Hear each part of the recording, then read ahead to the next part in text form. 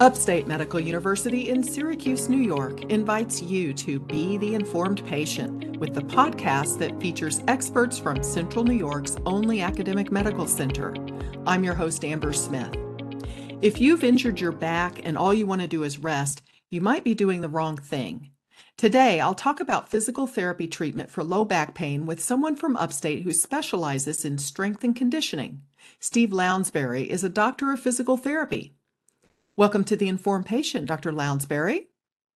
Thank you very much. Thank you for having me. If someone strains their back or feels like they've pulled a muscle and it hurts to move or bend, what would you tell them to do? I would say in the case of an acute injury, in our world that's usually within the first 2 weeks, the best kind of treatment for it is to stay active, to stay mobile.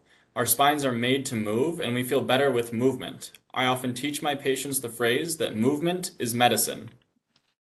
So even if it hurts, you still have to stay somewhat mobile. Do you recommend ice or heat for the pain? Typically in the acute phase, that early 0 to 2 weeks, I tend to tell people that there is an inflammatory process going on, that inflammation that usually follows an injury. So ice tends to feel better. However, once we're out of that early period, whichever one feels better for their particular symptoms is what I go with. There is no strong evidence either direction after that acute phase. Are there different recommendations for children versus adults versus senior citizens? Not necessarily. What we base our treatment guidelines on are actually called clinical practice guidelines. And they're a set of documents that our governing body has developed over decades of research. They're continuously being updated. And they develop them with the concepts in mind of treating across the lifespan. And we focus less on the age group affected by the injury and more specifically about the stage of injury they're in, that acute versus chronic stage. Is there a difference between if it's lower back versus mid back or upper back? There is slight differences in the way we approach treatment. However, the generic concepts remain the same for how we approach movement, encouraging mobility or the ability to move through different ranges of motion, as well as strengthening of all the supportive muscles around the affected area. So, what happens if someone doesn't heed this advice and they decide they're going to rest anyway because they're in pain and they're going to lay on the sofa until they start feeling better? Are they making things worse for themselves? Are they dragging it out? I wouldn't say the term making it worse so much as delaying their recovery. Typically, when we have periods of immobility or not moving around, we tend to feel worse anyways. Again, our spines are made for movement. We feel better when we change postures throughout the day, when we do different activities throughout the day. There is such a thing as overdoing it in the acute phase, but more often than not, light activities such as walking or light household work is perfectly fine. How does a person know if they need to see a doctor about an injury? So, as a broader concept, it's tough to identify when you need to seek care, whether from your primary care physician or directly from a physical therapist. I would usually tell people if it is something that is not changing in the level of severity or how intense the pain is or the symptoms are for about 1 week of time, it might be time to consider that consultation with one of your doctors or a physical therapist. So let's talk about what role physical therapy can play in treating acute back pain. Would you ideally want to see a patient soon after the injury, or do you want them to wait and see if things get better or if they change without intervention? So I would actually prefer to see the individual or the patient as soon as possible after an injury, for several reasons. One, because in those clinical practice guidelines I mentioned earlier, we do have a lot of good evidence for treatment techniques early on in the injury and recovery process.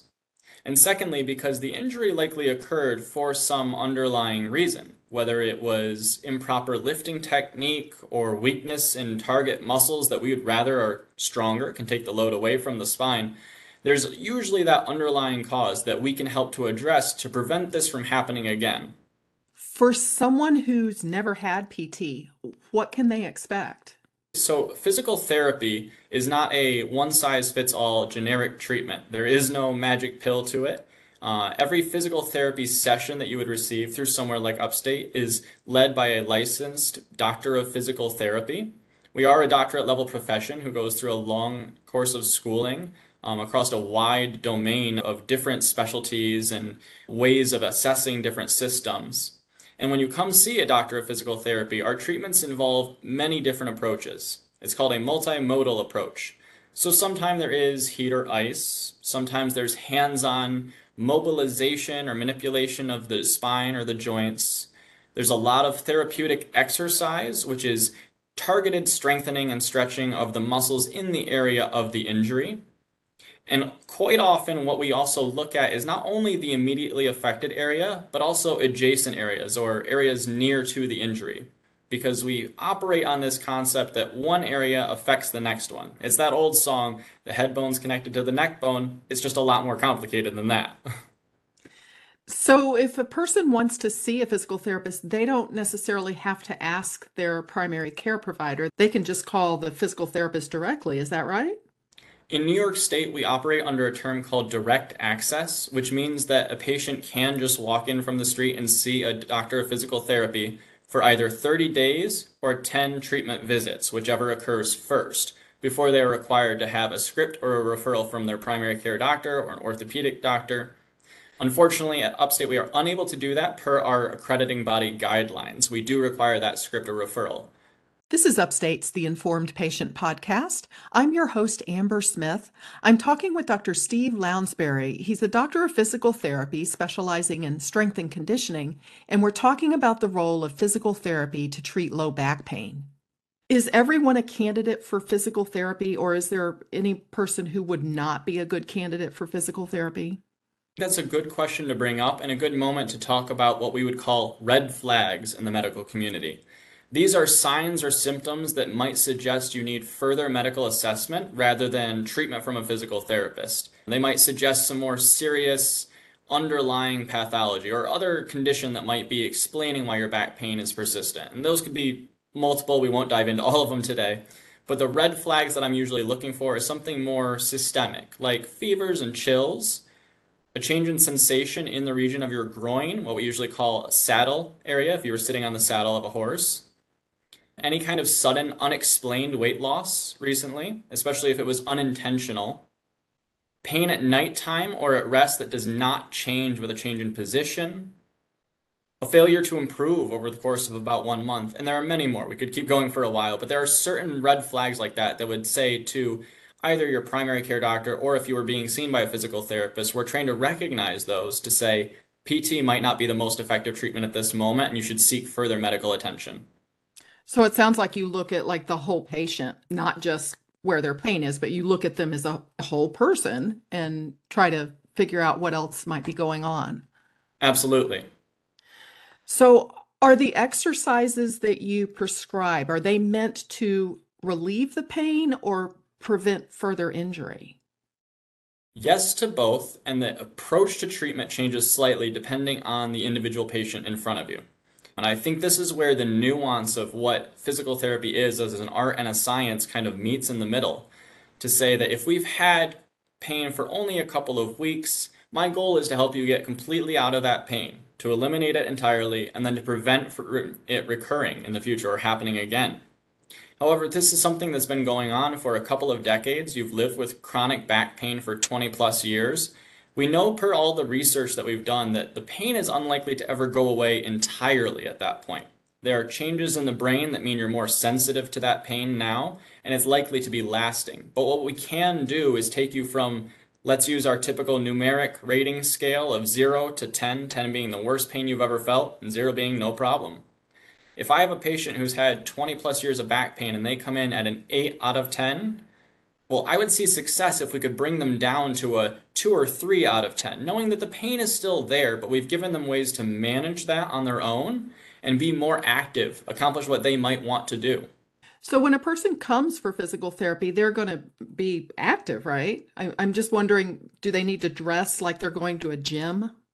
Yes, that is typically something that we do run into on occasion. We know it is tough because quite often you are coming to physical therapy from work or from picking up your kids or from anything else. It does make it harder depending on, especially if we're looking at your low back, if you're wearing clothing that doesn't allow us access to at least visualize your low back or see it.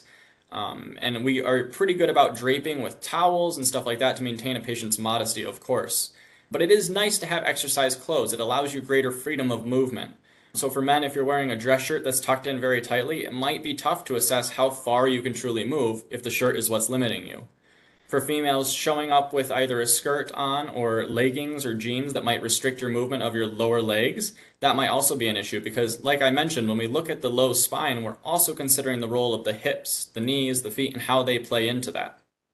So, for someone with an acute pain injury, how soon might they expect to notice improvement? There are a couple different ways of noticing improvement.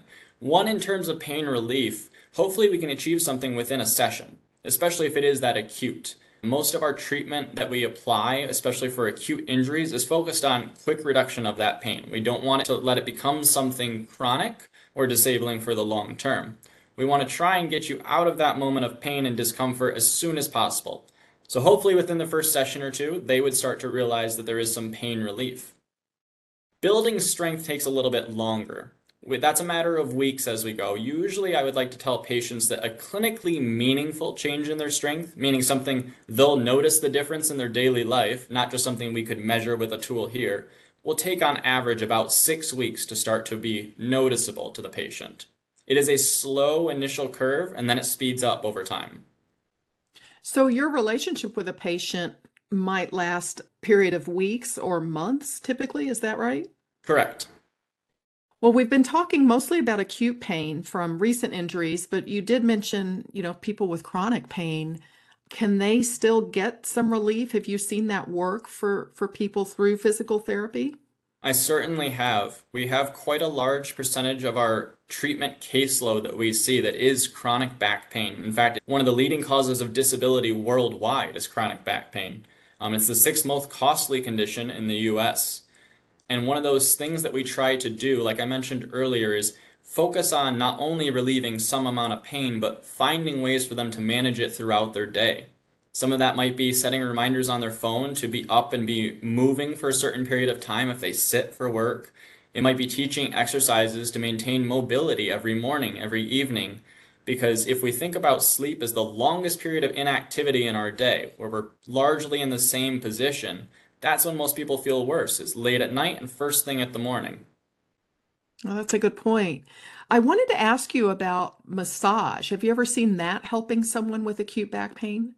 I certainly have, and it's actually one of those recommended interventions we have within our clinical practice guidelines. We are not massage therapists, that is a separate profession. However, we can utilize soft tissue massage or soft tissue manipulation. It is skills that most physical therapists have been trained in rather extensively. Everybody entering the field has some amount of training in it. You can go on to do continuing education within that area as well. So it is typically one of those treatments we'll apply early on for an acute injury. Are there stretches or movements that you would recommend that people can do regularly to strengthen their backs and then hopefully prevent injury in the first place? There is no particular movement because it is so patient specific.